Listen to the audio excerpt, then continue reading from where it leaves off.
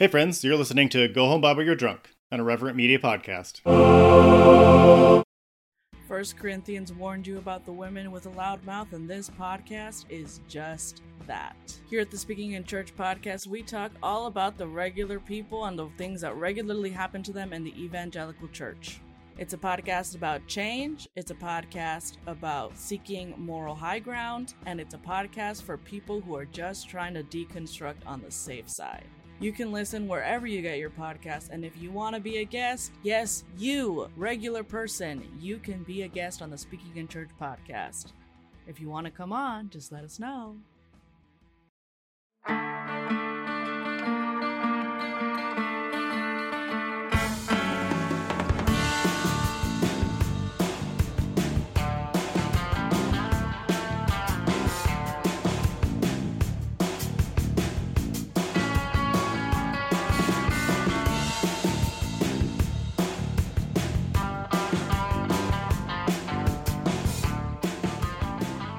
Hey everybody, welcome to Go Home Bible You're Drunk, the podcast where we drink and read the Bible because it's just more fun that way. My name is Justin. I am a former evangelical, former pastor, former Christian, now just living my best life as an apostate. I'm not a heretic. I'm an apostate. So I'm joined by my lovely host from across the coast. Hey, yeah, I'm Tori. I was born and raised evangelical. Definitely thought I was going to be in that for pretty much my whole life. And I decided that it was not for me. And so, yeah, now I find the Bible sort of funny and I like reading it because it's so incredibly bizarre. And as someone with ADHD, bizarre things are really fascinating to me. I also lost my voice this week, so sorry about that. I'm going to do my best to keep it for the entirety of the show, but yeah, I went camping. And so it was worth it to lose my voice. Absolutely. I love a good camping, but the smoke is, could do without that. It kind of does you in a little bit, but it was super, super rainy. So we kind of had to keep the fire going, but it was fun. It was good. That's good. Happy place. Yeah. Here for it. You need those little happy places because existence just keeps going. Just won't stop. It just doesn't seem to stop. Yeah, I just want to name that it's been a rough couple of weeks. Yep. Just generally, we're not going to do our typical This Week in Evangelicalism because they just keep winning. And we're kind of emotionally depleted right now. Yeah, and we're both just kind of sad about it. So what we're going to do is we are going to kind of just scroll through Christianity Today, the website, and just see what's on there. This is going to be just kind of an experiment. And then we're going to talk about our dream cancellations, who we dream of canceling us one day. And maybe you all can make that happen. I don't know, the Christianity Today thing. It's like, why are you asking people for so much money? Don't you have ads and stuff? But yeah, how many ways did you count? We kind of looked at the website earlier. How many ways did you count for that you could give to Christianity Today just on the homepage? Just on the homepage, I see 6. It says give now. You can become a sustaining partner. You can do plan giving, which is just give us your shit when you die. You can do matching gifts with your employer. There are apparently other ways to give. They're just miscellaneous, I suppose. And then you can also give by check because it is 1992. Because people do that still. Well, I mean, I guess probably a lot of people who still find Christianity Today relevant probably do use checks. So that is probably very valid. Got to know your audience. Occasionally I do have to write a check and it's always the same thing. It's like, oh shit, where did I put the checks? I don't know where I have any checks at this particular moment. I think I do. I don't know. Maybe not. Anyway, Christianity Today, they really want your money. If you have money to throw away though, however, please give it to us. Yeah. Give it to us first, then give it to some kind of abortion provider second, and then some mutual aid third. Yeah, that's how it's supposed to go. If you have money after that, do all of what we just suggested again. Yep. Christianity Today does not need your money. No, they certainly don't. So this was a fun article that I found on Christianity Today. This one says the gospel doesn't always have to come with a house key.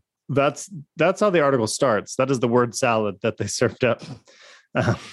It's hard for me to even read. I've also been drinking. This is about the power of introverted hospitality in an extroverted world. Again, word salad. That is word salad. And I don't know how I feel about this, honestly. It kind of feels like they're asking the introverts to host parties, even though they don't want to.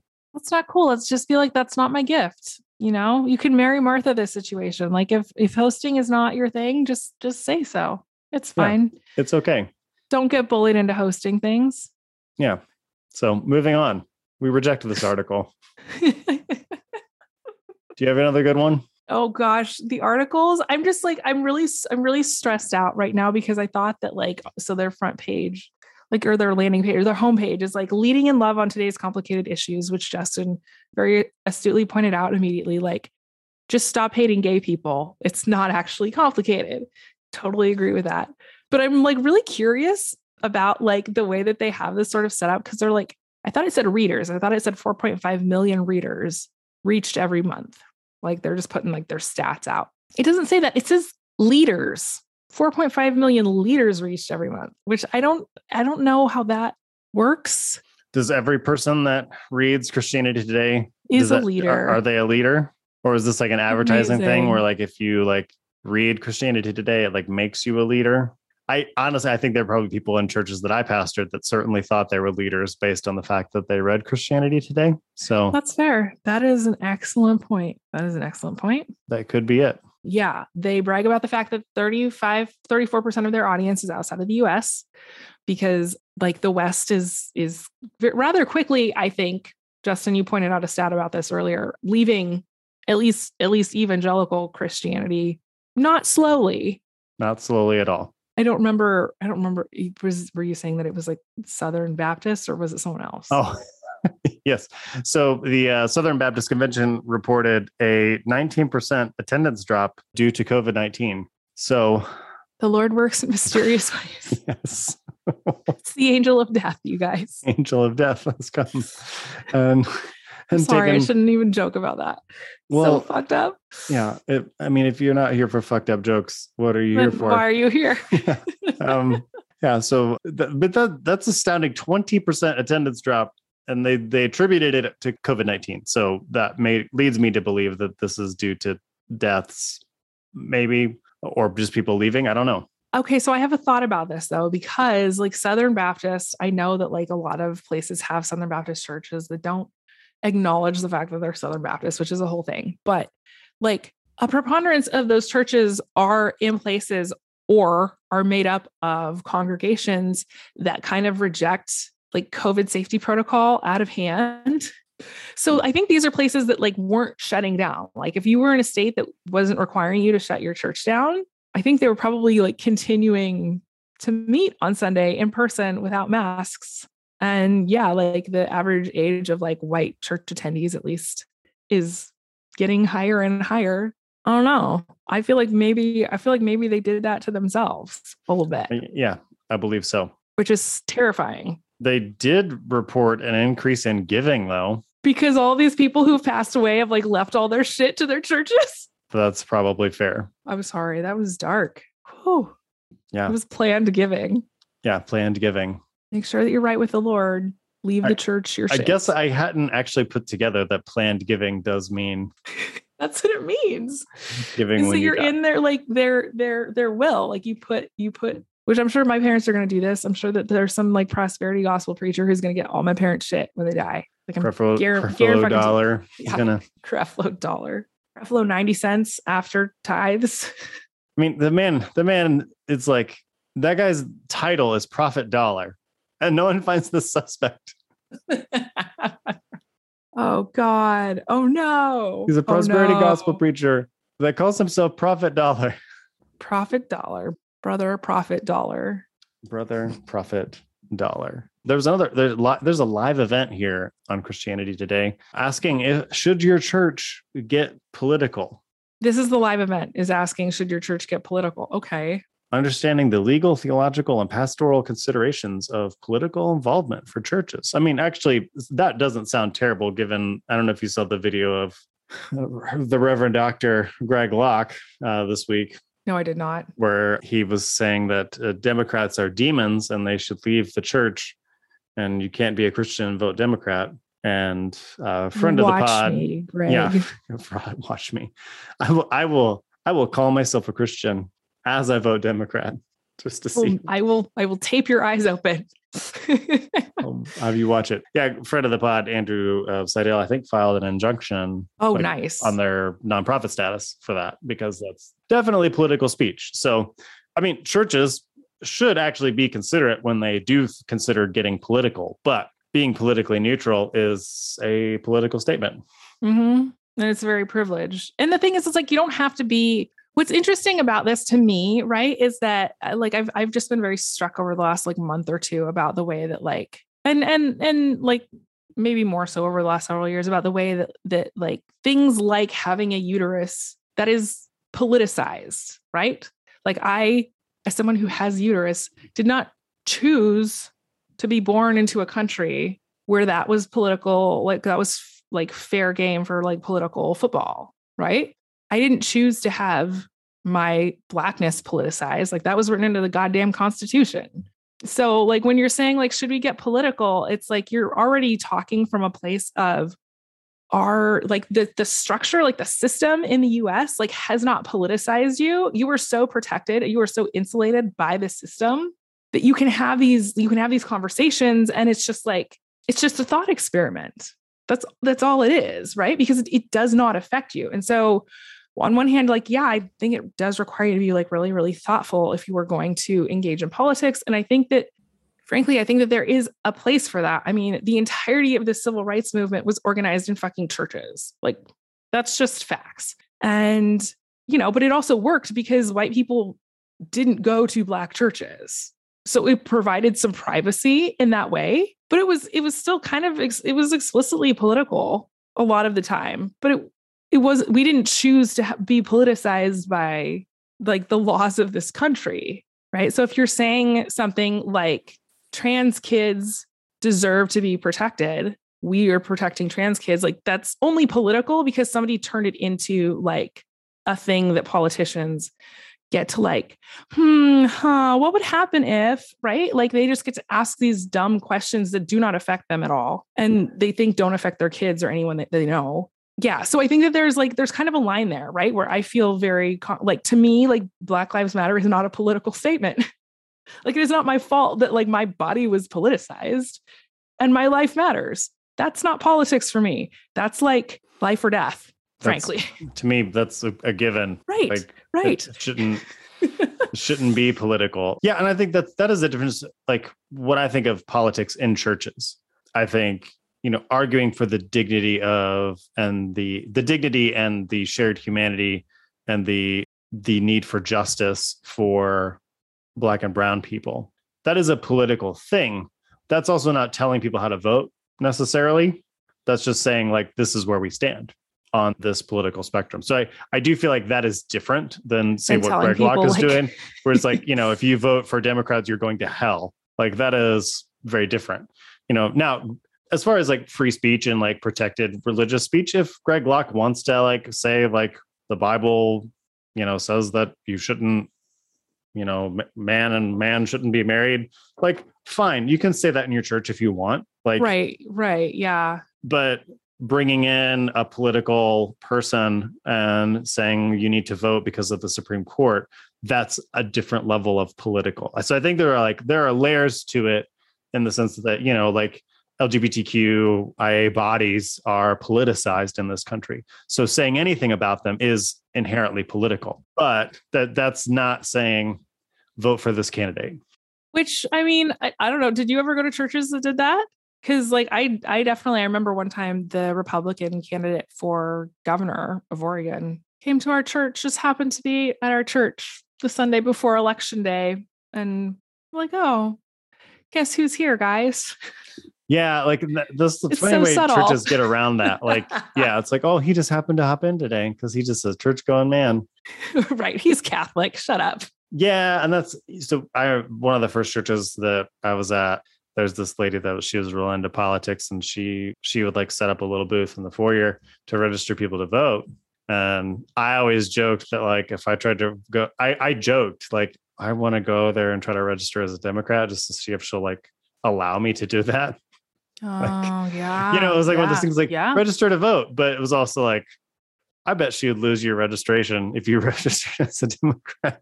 You know, like I have a feeling that, you know, oh, I'm sorry, I must have misplaced your registration. Yeah, so it is tricky. So I mean, yeah, I guess good on them for like wanting to have a conference about it, but it's also like, yes, I think your church should be political, but there's ways to be political that are still don't endanger your tax exempt status. Well, and I think that, like, I mean, if you're not going to be clear about the kinds of politics that you are discussing, I feel like that is also kind of a problem. Yeah, people shouldn't be surprised. Right. Yeah. This should not be a like, oh, what am I going to get here? Okay. It's not a McDonald's Happy Meal. Like, I really want to know, like, what kinds of politics are you talking about here? Because, yeah, I mean, for a huge number of people in this country, like trans kids having rights and Black Lives Mattering, like those are inherently political statements. Right. And so, like, in order to be polite and not talk about politics, we don't talk about civil rights. Right. We don't talk about bodily autonomy. That is an interesting angle. I don't know. I just want to know. That's an interesting angle in this. I don't know that it's difficult to know what is strategic and what is just dumb luck. That's a good point. But it is interesting that by politicizing that, it makes it so that fewer people are likely to talk about it. You know, like, so Black Lives Matter. Like, to me, that's a very innocuous statement, frankly. Right. Like, that just like that's the bar. Like, the bar is on the floor. Yeah, but by saying like Black Lives Matter is political, well, now you've in this like low level way kind of policed it to where like fewer people are going to actually talk about it. It's not going to be talked about in churches as much. It's not going to be, you know, because to say that is to make a political statement. And you could say the same thing. There's a lot of things that get politicized, like wearing a fucking mask during a pandemic became this like political statement.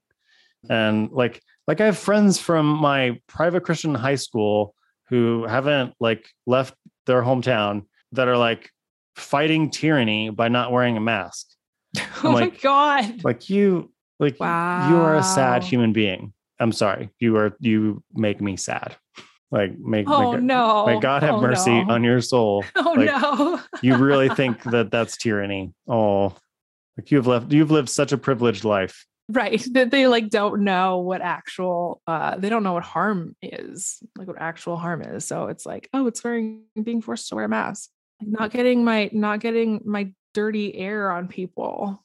Yeah. And so sad. This pastor friend of mine, he did this super long Facebook video that I don't know why I watched it, talking about how he's not wearing a mask because, you know, he said, because carbon dioxide can get hung in there. Look it up. But then in the same thing, he's talking about how it doesn't protect from anything because the germs get through. And so I'm like, so the germs are smaller than the carbon dioxide molecules? Like, that's some pretty fucking small germs. Yeah, man. They're like subatomic germs at that point, right? Wow. Like, oh man, that's pretty crazy. Oh my God. Yeah. Or like the people that were like, you know, your genes don't keep out a fart. How's a mask going to keep, you know, it's like, okay, that's actually kind of funny, but like. And also that's not what your genes are for. That's not what your genes. Yeah. The genes aren't made to contain farts. Oh memories, like cute time when we would debate these things. Oh my gosh. Oh, speaking of live events, Tori, you might want to go to this one. This one is Reimagining Biblical Womanhood, Part 2, continuing the conversation. More quote unquote real talk about the personal and professional challenges facing Christian women in leadership. I just dry heaved a little bit. That sounds awful. So tell me, how would you reimagine biblical womanhood? I would imagine biblical womanhood as being not having a gender, for starters. Biblical gender fluidity, biblical agenderhood. Mm-hmm. I don't know. This sounds terrible. This is like a letter to the editor. I am horrified by this, like the very idea of this. Like the Bible and like using the Bible to please people's genders, like, which again, it's like shows that you haven't really read the Bible very well. That aside, yeah. Are you saying I should crash this event? Just be like, excuse me. I just constantly put click the little like hand up button in the Zoom On meeting. Zoom. Like, shut up. Excuse me. So in the Bible, it says that would be neither male or female. I don't understand the premise of this entire conference. Well, I don't know. I mean, if there is biblical manhood and biblical womanhood, then ostensibly, I feel like hypothetically, there could be fucking in heaven. I agree. If those things exist, I mean, I'm pretty sure Paul said they didn't, at least in Christ. Gender doesn't Paul wasn't exist. fucking on earth. So of course he's not going to fuck in heaven. Well, no, I just mean like when he's like, there's no male or female. That's like one of the two things he said, or I'm like, hell yeah, man, I can get with this. I don't know. It's like, it's really God made you like innately, like either people's bits are all going to be out in the open because they lose all their clothes in the rapture, or nobody's going to have like identifiable like body parts in terms of gender, sex. It's actually sex, but like, Yeah, because there'll still be biblical manhood. Which one is it? Christians. Yeah, which one this is like where I want that meme of like putting a gun to someone's back. It's like, which one is it? Which one is it? Make up your mind. You have genitalia, or will you be smooth in heaven? Answer me. I mean, I would imagine, based on everything that I know about like white Jesus, I would imagine it's going to be very much like a Barbie and Ken situation. That'd be my guess. Like the appearance of sex, yes, but not really actual thing. That'd be horrific. Oh my God. I still would be like low key interested in going to heaven if there were fucking. So that I just want that on the record again. Jesus, if you're listening to our godforsaken podcast. If you could include fucking in heaven, we might come to that. I would think about it. I would think about showing up. I would consider it as well. So yeah, well, that was fun. Yeah, that was fun. Christianity today can be fun. So I enjoyed that. I did want to, we might do that again when it's a heavy news cycle and we just need a giggle. So unfortunately, there was a friend of ours, friend of the pod, was canceled pretty heavily. Not canceled, but just had the dogs harassed, had the dogs sicked upon them by one. You don't say his name. Don't say his name. Don't say his name. I'm trying to think. Don't say his name. He who must bearded, problematic asshole that shall not be named. Oh, somebody was calling him like furry Ben Shapiro or something. Furry Ben Shapiro. Anyway. Yeah. So furry Ben Shapiro and the ilk. And I mean, it's awful. And I think, honestly, I do think if you are someone who puts anything out into the public, whether it's a podcast or tweet or something, there is a thought that crosses your mind. What happens when furry Ben Shapiro sees this or someone like that? Comes for your Twitter ass. Comes for your Twitter ass. Yeah.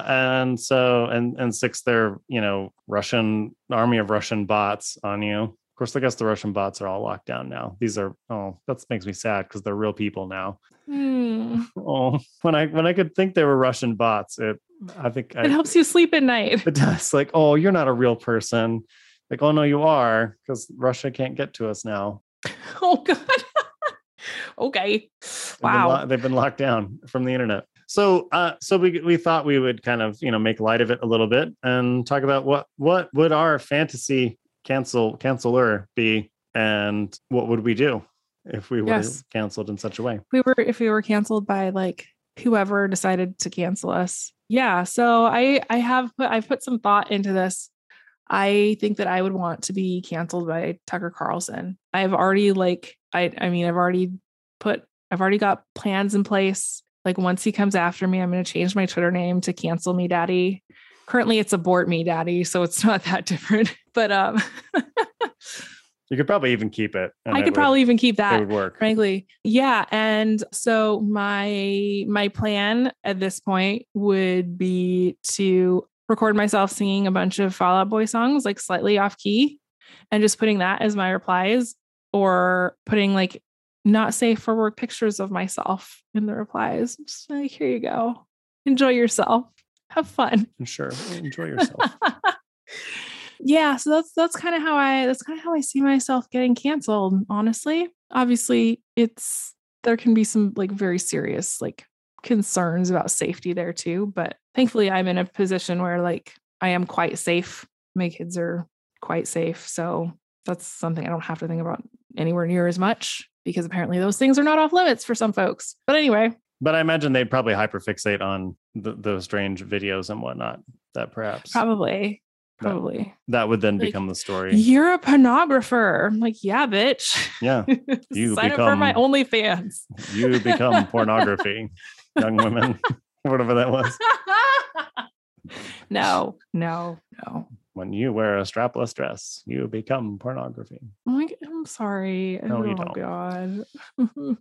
So on a completely unrelated note, what was I watching? I can't remember what I was watching. That was comparing that guy. I forget who he is. He was some big wig in the church, in the Mormon Church of Latter-day Saints. The guy that talked about Brigham Young, or no, Joseph it wasn't Smith, him. or It was someone recent? recent. I'm not remembering his name, but he was active and kind of like talking about things around the same time as Hugh Hefner. Oh, and interesting. Basically what this person was asserting was that both of these people expanded the reach of pornography in different ways. Hugh Hefner popularizing it in the sense of like, here's a magazine with naked ladies in it. But this guy, by redefining pornography as like any amount of women's skin, also increased the amount of pornography in the world, simply because you're teaching millions of people that in the Mormon faith that shoulders are pornography. So like in different ways, they increased the amount of pornography in the world. And I find that thought delightful. That's amazing. Oh, that the church is responsible for the proliferation of more pornography than Hugh obviously. I mean, that is really funny since it was a Mormon speaking, because like Utah has the most like porn consumption of any state per capita. So yeah, I should go and like look up what they actually enjoy watching. That's probably something super basic. It's probably actually I've heard the opposite. Like, from what I understand is like the more conservative a region is, the more out there porn searches. Out there and strange and sometimes like vile and violent the pornography is, and whereas more like liberal areas that are much more like that's actually the more basic porn. Interesting. I don't that statistic might not hold up now. I mean, it's kind of one of those statistics you learn and you're like, where did I learn this? Is this true? We got so many fake statistics about porn growing up too. That is true. It is hard to sift through. Exactly. That one isn't one that I would have heard in church. So that is fair. That's fair. Because my beautiful mind stores so many statistics. Yes. And I don't always know where they came from. They could have come from like a random pastor somewhere. So I have kind of a filter of like, would this be likely to something I would hear in church? Okay. So I'm going to take down the credibility a little bit. But if it's something I was not likely to hear in church, I feel like it's maybe more credible. I could Google all these, but there's literally millions of them in my head. So my fantasy cancellation, I haven't really thought about this per se as much or as deeply. Honestly, I think probably Ben Shapiro or even Furry Ben Shapiro, only for the sense that it's like, I would really enjoy the fact that I lived rent free in their head, even just for a moment, that I bothered them on some kind of soul level. Yeah. That they called me vile or ghoulish. I think that would delight me for a moment. And then of course the real world consequences, there are real world consequences. We're just trying to make light of it. But that would be like, you've thought about me and it's bothered you. It bothered you. Because so much of what they have said has bothered me. And so it would feel like, oh yeah, I bothered you for a little bit. That feels like good. A tasty thing. I'm actually much more pedestrian in my cancellation thing. I would just, probably change my Twitter handle to have fun canceling me. And I would just not log on for a week.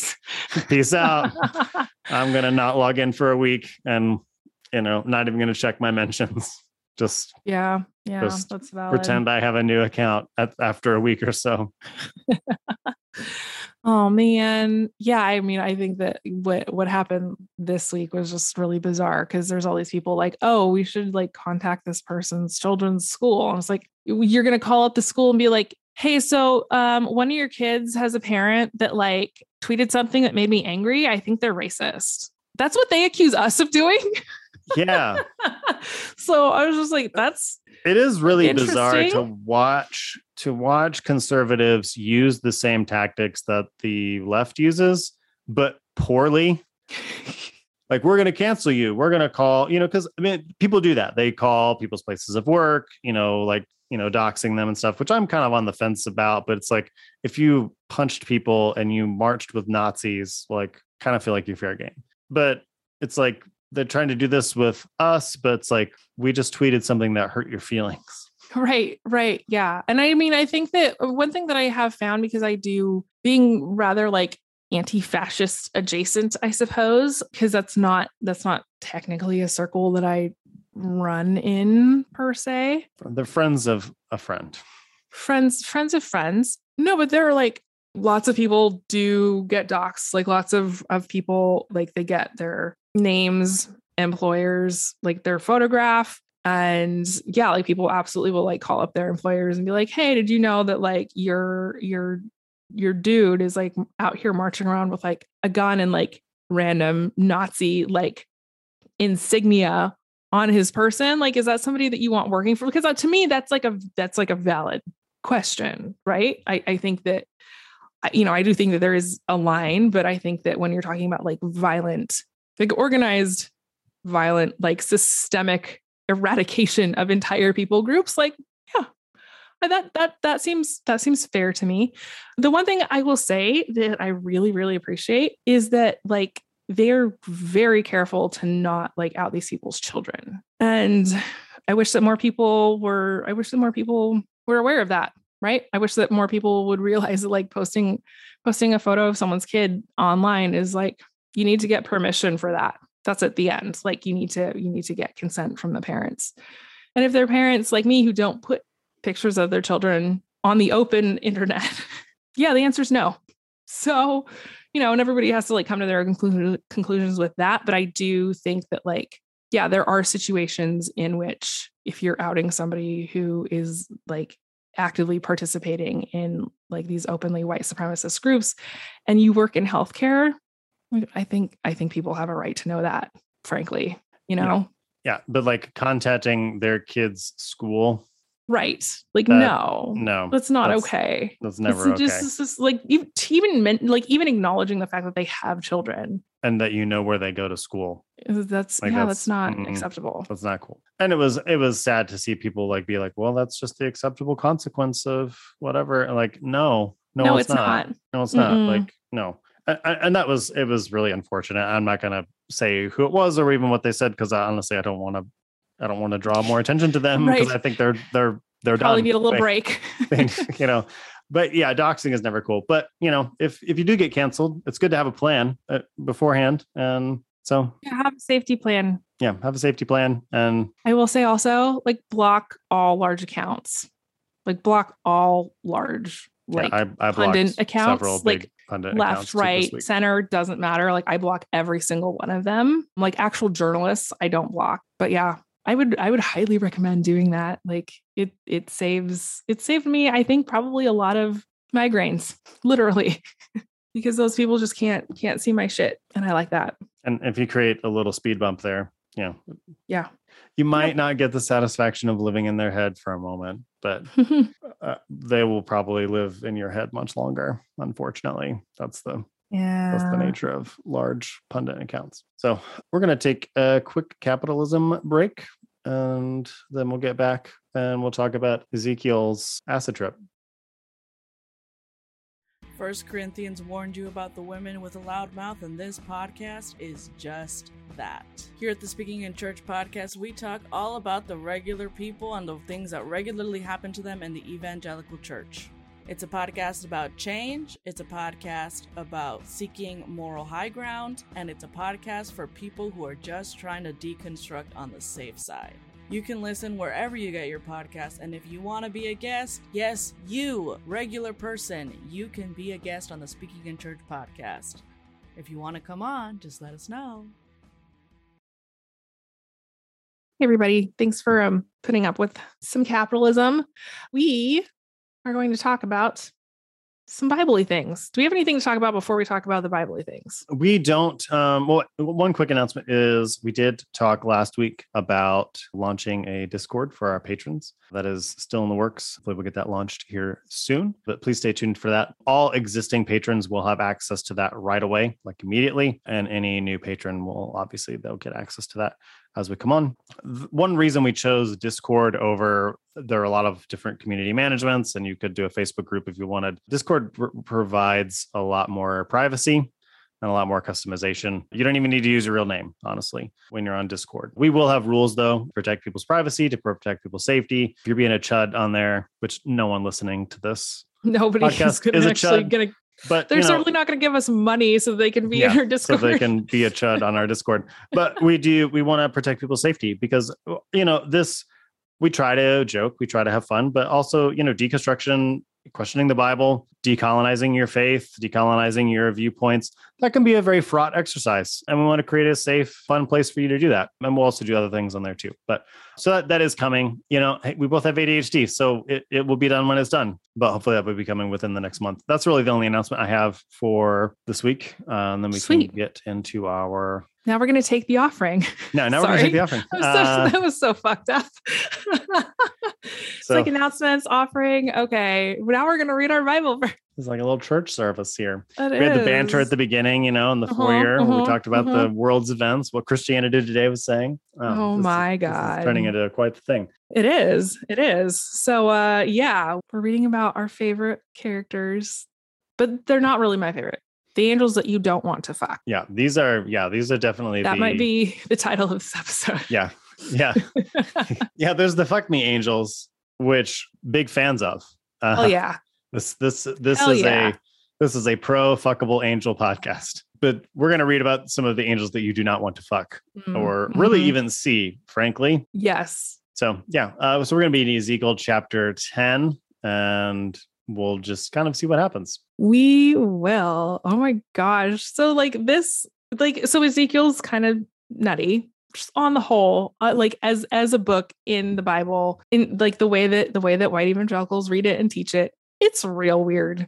It's very, very strange. So basically, this chapter starts out with Ezekiel having a vision / acid trip. And, maybe was originally having a real good time, but things get dark kind of fast. Yeah. And I mean, Ezekiel, he's a prophet during the destruction of Jerusalem, the exile in Babylon. So he really needed some Wellbutrin. Yeah, he needed some Wellbutrin, and he just turned to mushrooms. And it was just a bad time. Yeah, and that's for sure. And that's fine. But yeah, so he definitely had some things going on. I am absolutely pro self-medicating from trauma, frankly, as long as you're not hurting anybody. Yeah, so I think this particular prophecy took place while he was in Babylon, but perhaps not. I was going to say in a cave, because I feel like all prophets just wind up in caves hallucinating sometimes. Yeah, he's in some dark place with as you do for safety with mushrooms. You don't want a lot of sensory input. Fair, valid. So he's in his little cave place doing his thing. Oh my gosh. And God's glory departs from the temple. And if this is God's glory, I'm sorry, I do not want to see God. Just going to say it. Well, maybe God will be nice to you and he'll pick you up and put you in a rock and you can see his ass. I can see his ass. His fine ass. The only thing about him that's nice is his ass. The rest is just he's hands leaving. And eyes. That's the good part because he's going away. All right. So Ezekiel, he's jumps in. He's just I don't even understand what's happening. Right. I looked and saw in the dome above the heads of the living creatures something like a sapphire gem, which also looked like a throne. So questions. I saw a big rock that looked like a chair. It was blue. This is like every trip story. I saw this blue chair descending from the heavens. It was also a dude.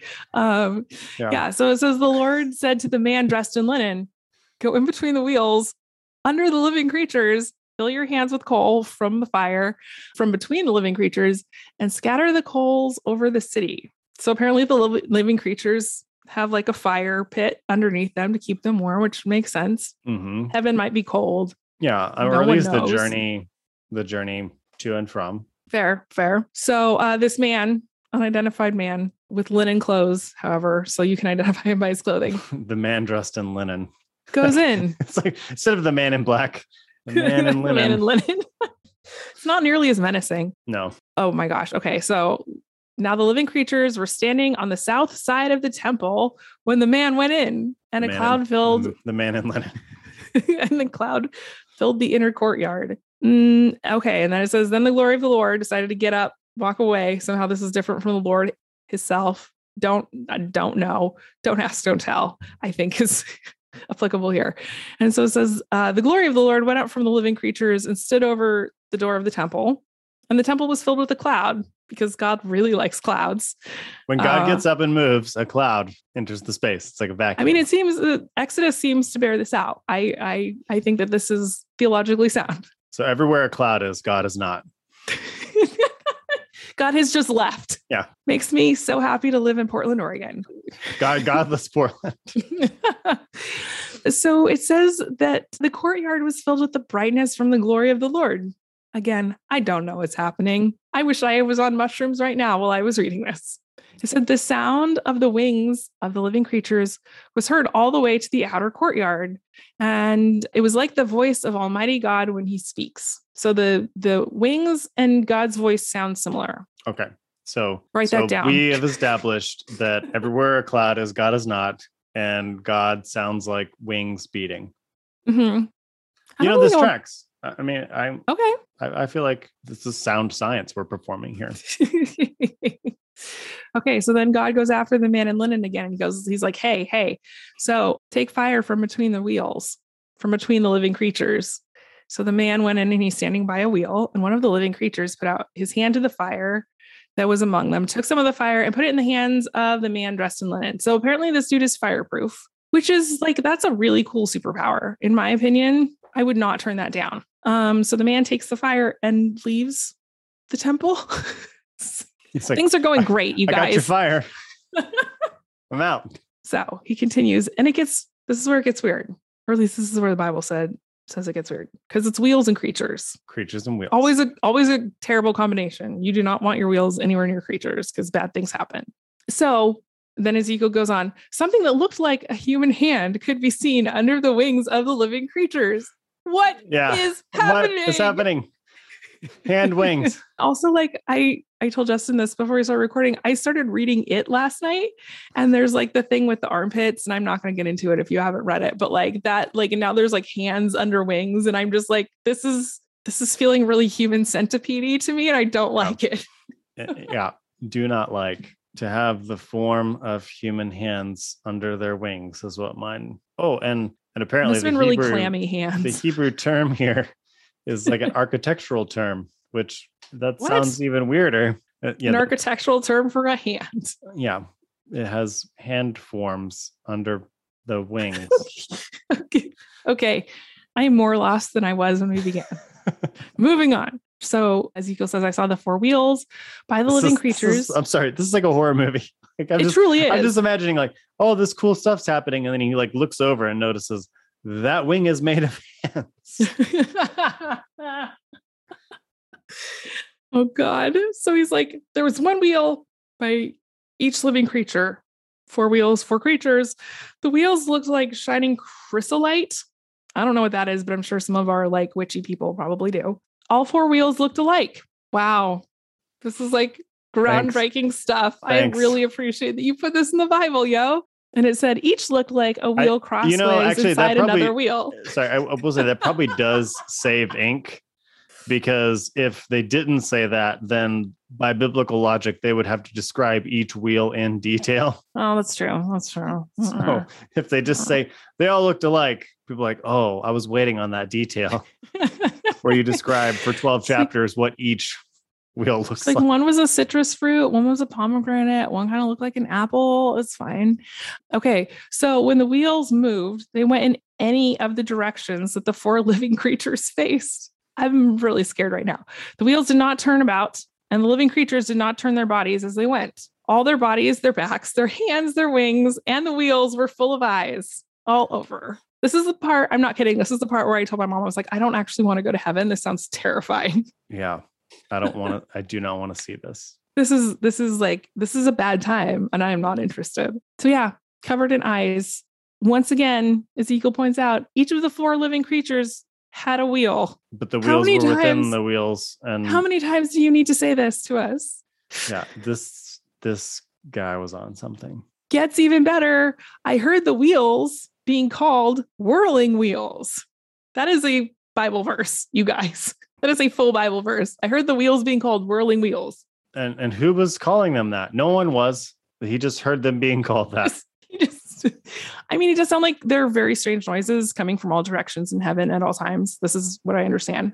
It's a very noisy place. I feel like heaven is just sensory overload. Yeah, hence the drugs. So it goes back into this. Each living creature had 4 faces. The first face was the face of a creature. Thanks. The second face. Some versions do say cherub, but that doesn't clear it up. That makes sense. Yeah, okay. But how does that differ from the face of an angel? The third face. Whatever. Go ahead. Was there another one? No. Yeah, I'm just cherub or creature. I don't know which one's more confusing. Right. The second was a human face, excuse me. The third was the face of a lion. The fourth was the face of an eagle, because the United States is in the Bible. That's what that means. So it says, then the living creatures flew up. They were the same living creatures that I had seen by the Kibar River. Whatever. So he's seen these creatures before.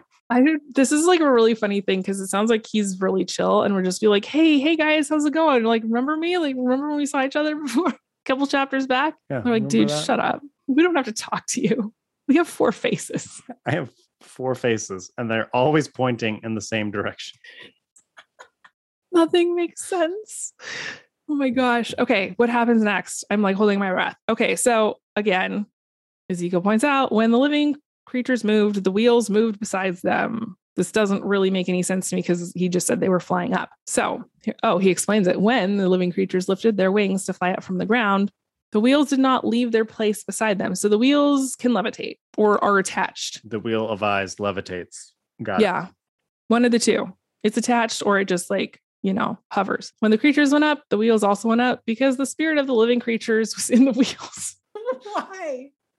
Why did we decide to read this? Why did this survive? How did this not get cut? Oh my God. This is really funny. Can you imagine if this was literally just like a transcribing error, and like somebody wrote it, like it was supposed to be something else, and somebody was like, it's wheels and creatures, and like they just slightly like misspelled the thing. Yeah. Like, this is, I feel like that is just as likely as whatever this mess is. This also feels like maybe a prank. Like someone is bored. Like Ezekiel is just like whatever, and then some scribe that Ezekiel employed was like, I'm going to just write fan fiction instead. Hey, have you ever imagined a creature that has 4 faces? One of them is a creature. And then someone's like, that's a stupid idea. It's like, no. Right. He's like, no, it's not. This idea will live forever. I promise. This has wings. I'm wings sorry. With hands, handy wings. Ew, nasty. Okay, so where do they go? The wheels go up with the creatures. The glory of the Lord then leaves the temple because it's bored as fuck, clearly. And it stood over the living creatures as they're going up, I guess. Ezekiel says, as I watched, the living creatures spread their wings and flew up from the ground with the wheels beside them. They stood where the east gate of the temple of the Lord opened, and the glory of the God of Israel was over them. You need to stop repeating yourself so much. I get it. I understand what is happening here. I get it. The creatures, the wheels fly away. The glory of God is over them. And the creatures and the wheels fly away, and the glory of God is over. Like, how many times can you describe this in one chapter? Oh my God. Paper is expensive, Ezekiel. This is what I'm saying, right? Brevity. Like, it's not cheap. Brevity, my man. As short as possible. Okay, so last couple verses. It says, these are the living creatures I had seen under the God of Israel by the Kibar River. I knew they were called cherubim. Okay. Each had 4 faces. I saw these underneath the God. It's like, as opposed to the other gods, Baal was out there, but he didn't have any creatures. I love how like Moses makes such a big deal about how he saw God's ass, and then Ezekiel's like, not only did I see God, but I saw the creatures that live underneath God. And then he repeats himself again. Each one had 4 faces and 4 wings, and under their wings there were things that looked like human hands, and their faces looked like the same as the ones that I had seen by the Kibar River, each one straight ahead. Ezekiel, like, bro, come on. This is not your best work. That is the end of chapter 10. And then Jerusalem falls after that because the glory of God left Israel. God's glory gets bored real fast. God's glory has ADHD. Yeah. And I don't know. I mean, if there were creatures in my house that looked like that and they just decided to leave, that would be a good day for me. Mm-hmm. I would write about that day. Like, this is the day that the four creatures left. That the creatures left with their damn wheel. I feel like this should be a fiction book. I always think about titles for books. I'm like, the day the creatures left. Yes. With their wheels. With their wheels. Their wheels of eyes. So Tori, how was this taught to you in your evangelical upbringing? So one of the things that my mom did with these particular chapters, because he's constantly talking about these different gems and stones and like whatever. And so she had this little printout essentially that like it was like a color printout, and it was like had all these pictures of different gemstones and like what they were called, because there's a bunch of gemstones in like Revelation too. So she would like bust this out for us to like look at. So whenever she would say one, like we would go and we would find it on like the little paper, which I loved because I love bright colors and I love sparkly things. And I thought that this was great. The angels, I had a big fucking problem with, as I have mentioned on here before. I was like, I don't want anything to do with those guys. That sounds like bad news to me, to which my mom said, well, you don't have to go to heaven then. Thanks, Mom. So yeah, I was just like, this is weird. And I don't really understand what's going on. And I never really thought about the fact that it's like the wings were made of hands covered in feathers, covered in eyes. Like that part never really clicked for me. Mm-hmm. And then I feel like in the last year, there have been all these like cartoonists who have decided to actually like draw these angels from the Bible, because they're everywhere now. They're like biblically accurate angels, and it's just like balls of eyes and feathers. And it's just like, I mean, it kind of looks like a slaughterhouse for chickens to me. And so this was taught as like, these creatures are going to be in heaven with us, like worshiping Jesus. That's why these creatures exist. Yeah, this creature is going to be beside you forever. And I was like, no, thank you, please. I will wait outside. Yeah, I'm so yeah, really that's about how it went. Were you taught this at all? Because we at least read this every year. Yeah, it's just one of those things that's like, yeah, that's weird. I mean, and occasionally somebody would be like, hey, did you see a UFO? Oh, I forgot about that. Yeah, yes. So there is like UFO conspiracies about this, but honestly, reading it more in context, it's like he's describing this leaving the temple. So that seems less UFO-y to me than like, hey, I just saw this in the sky somewhere. Because it is, I mean, maybe there were aliens living in the temple. I mean, you could do like a whole ancient aliens thing with it, but I don't really. So yeah, I mean, honestly, that's probably the most I ever talked about. It was like speculating about aliens. Really? Okay. I mean, I remember talking about it, but it was always just like, yeah, This is weird. You're right. There was no application or like, yeah. From a more Jewish perspective, I mean, historically, when Jerusalem fell in this way, I mean, that was a big deal. And I think, and deeply traumatizing. And I think, because Ezekiel is writing from the perspective of someone who is in exile, so describing our God leaving us and, then destruction rains down. I mean, this is a poetic and interesting way to describe it. So I'm not like, in ancient Near Eastern mythology, I bet this stuff is fucking rad. Totally. For us, it was always like put in the context of Jesus. Yeah, put in the context of Jesus, or like literally imagining these creatures as like, what would their skeletons look like? And right.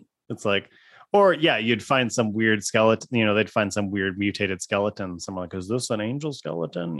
It's like these weird Christian conspiracies that's like, oh my gosh, it becomes this, like, it cheapens that part of it. It cheapens that like rhetorical, interesting part. And it just makes it like, okay, I guess this really happened. Yeah, I do find it really weird. I mean, not weird, like in context, because evangelicals are very like kind of disconnected from like their emotional lives, or like huge swaths of like human emotion are unacceptable to experience. So I do think that like the oddity, like kind of the freak show piece of it a little bit, was a way to get around the grief and the horror of like being in exile, like having your city fall under siege from like a foreign army. Like that's like one of the absolute worst ways to die is like in that context. I mean, in terms of like the suffering that you see, starvation, disease, people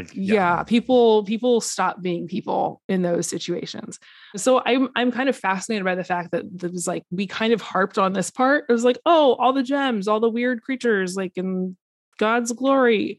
And to me, it kind of seems like spiritual bypassing in a way, the way that it was taught to us. Yeah, like any of the grief parts of scripture kind of get glossed over in a lot of ways. Truly. Yep. And there is some deep grief, and deep anger. The Psalms about dashing babies' heads on the rocks, and those get played during these abortion debates and stuff. But like when you actually look at it in context, it's like, this is deep grief. This is deep anger. This is deep, these are people that have experienced, physical and cultural genocide and are like, what now? Like, we've sat down by the river of Babylon and we wept because our city is gone, our culture is gone. And what are we now? And so, I mean, and that certainly has resonance for many marginalized people groups today. That'll have legs still. And I think being able to see it that way, but as a white person embodying the empire that does that to people, not the other way around. Having it done to you. Yeah. Not having it done to you. It's just like, well, that's gross and weird. They're weird. Right. Look at this weirdo stuff. But a siege is a freak horror show. And so rather than describing these things, or rather than what your mom did, which is we'll accept these things as beautiful because they're in the Bible and they're angels, so they're beautiful. Right. Accept them more as no, these are horrific beings and that are meant to depict horror. They're not that's why they exist in the story. Yeah, because they precede a horrific event. Yeah. I'm really fascinated by this four heads thing now, because I'm that's kind of how empires work, is they just absorb everything around them, through violence, of course, but it is kind of this glomming on of different cultures, forcing people into the same space. And so having a creature with four different faces is really interesting in terms of the symbolism. That's really fascinating to me. Yeah. I mean, imperial cultures all over, for all of time. Rome cribbed so much of its culture from Greece. Mm-hmm. It's we like that. We're going to take that. And Egypt as well. So yeah, it's a weird passage. I don't know that it has much play today as far as meaning for me, other than just, when I think about it more as a cultural story to depict a horrific event, it makes much more sense than look at how God floats through the sky. I mean, God does float occasionally. It's true. I don't. Well, maybe not. He might also clouds sink in the sky too. That's true. There's clouds in the sky, which means God has left. God has left. You know how the Hosea and some of the prophets, they would give their kids these names of talking about things that had happened. I'm I want to go and find the one that's closest to God has left or God has departed us, because I feel that could be Portland's nickname. I love it. Seems fitting. I'm just saying. I feel that's appropriate. So God has departed, left the building.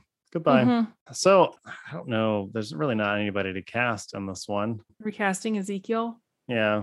I mean, maybe we could cast Ezekiel. I don't know. There was the man in linen. Or the man in linen. Can we do the man in linen? Can that be Morgan Freeman going and picking up fire? Yeah.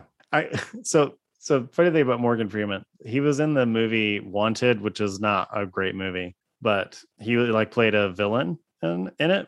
And it was, I wouldn't say it was traumatizing. It was just more shocking that he was the villain. You're so not used to that. And he's pointing guns at people. He's kill this motherfucker. And I'm you're Morgan Freeman, sir. You do not say that. Oh God. You are God to me. Yeah.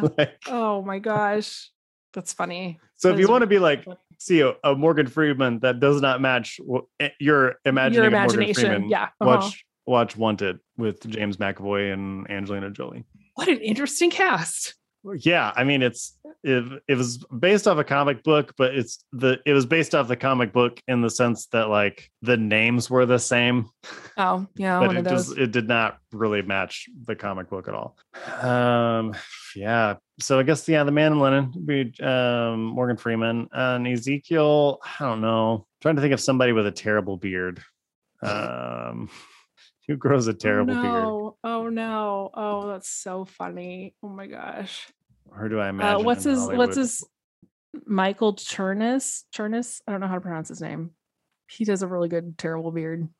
Michael Chernus? I don't know who that is. He was in Easy. That was like the first thing I ever saw him in. But he's also in Severance. Okay. We'll go with him. I don't know. He just has like a scruffy little beard sometimes. Someone with a not great beard. Everyone imagines these prophets with great beards, but no. I imagine them with bad beards. Remember how we talked about this? There's a difference between not shaving. Yes, absolutely. I think most prophets just didn't shave. Right. That's it. Yep. Not a lot of beard oil. Sorry, theologians, your beard is not biblical. It's actually like, is it actually gay to have a beard? I think so. I think it is gay to have a beard. I'm going to assume you're just supposed to not shave. That's what the Bible clearly says. Yeah, I think every bearded man is gay. That is going to be my assumption from here on out. Love it. That's fine. Actually, I'm just thinking of the men I know with beards, and quite a few of them are gay. So yeah, this tracks. Yeah. There's a lot of gays with excellent beards. Yeah, it's true. Yeah. So I don't really feel like casting these angels. I mean, I guess Andy Serkis, he does motion capture for everything. So yeah. All right. Cool. Well, Ezekiel, hope to not come back to you for at least another year. Yeah. Because that was terrifying. You're weird. You're weird. The Bible is messed up, y'all. So hope you enjoyed this. And if not, thank you for listening to this point. Anyway, yeah. I appreciate it. Love it. Yeah, love that. If you could, please give us a 5-star review on all the things. You can review us on Spotify, on Apple Podcasts, Google Podcasts, I think most of the main podcast places have ratings, and you can rate us there. Please give us a 5-star review. Those are the only ones we're taking at this time. So if you're like, oh, the audio quality was not great on episode 45, just keep that to yourself. It's okay. You don't need to tell us that in a review. You can just give us 5 stars. That'd be great. You can email us if you need to tell us about audio quality. Yeah, absolutely. Please. We always want to improve audio quality, but don't like take off an entire star of 5, please. It'd be great. I love when people are like on all trails, because I go hiking all the time, and people are like, the weather was bad, 3 stars. like that has nothing to do with it. That does not reflect the trail. Not at all. Yeah. So if you could do that, if you are able to, please check out our Patreon, patreon.com/GoHomeBible. That's where you can get goodies like mugs and things, as well as a life verse, and coming in the future, a Discord community as well, which is, lots of fun. We're pretty excited about that. If you also would like to follow us online, Tori is at Tori Glass. I am Justin D. Gentry on the Twitters at this time. That's all I'm really disclosing. I mean, you can find me on Instagram. I'm not hiding, but and we're also at Go Home Bible on all the things. So please give us a follow and share this podcast as widely as you can. Right. So sweet. I think have we a did good it. one. I hope you don't see an angel. Truly. I hope there's not an angel in your closet right now. Yeah. Okay, now I'm gonna go check my closet. Yeah. Goodbye. All right. May all your angels be sexy.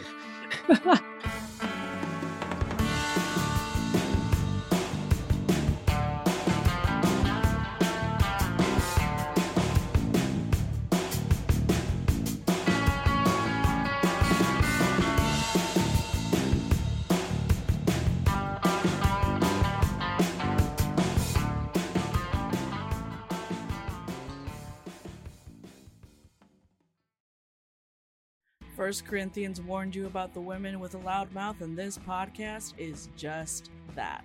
Here at the Speaking in Church podcast, we talk all about the regular people and the things that regularly happen to them in the evangelical church. It's a podcast about change, it's a podcast about seeking moral high ground, and it's a podcast for people who are just trying to deconstruct on the safe side.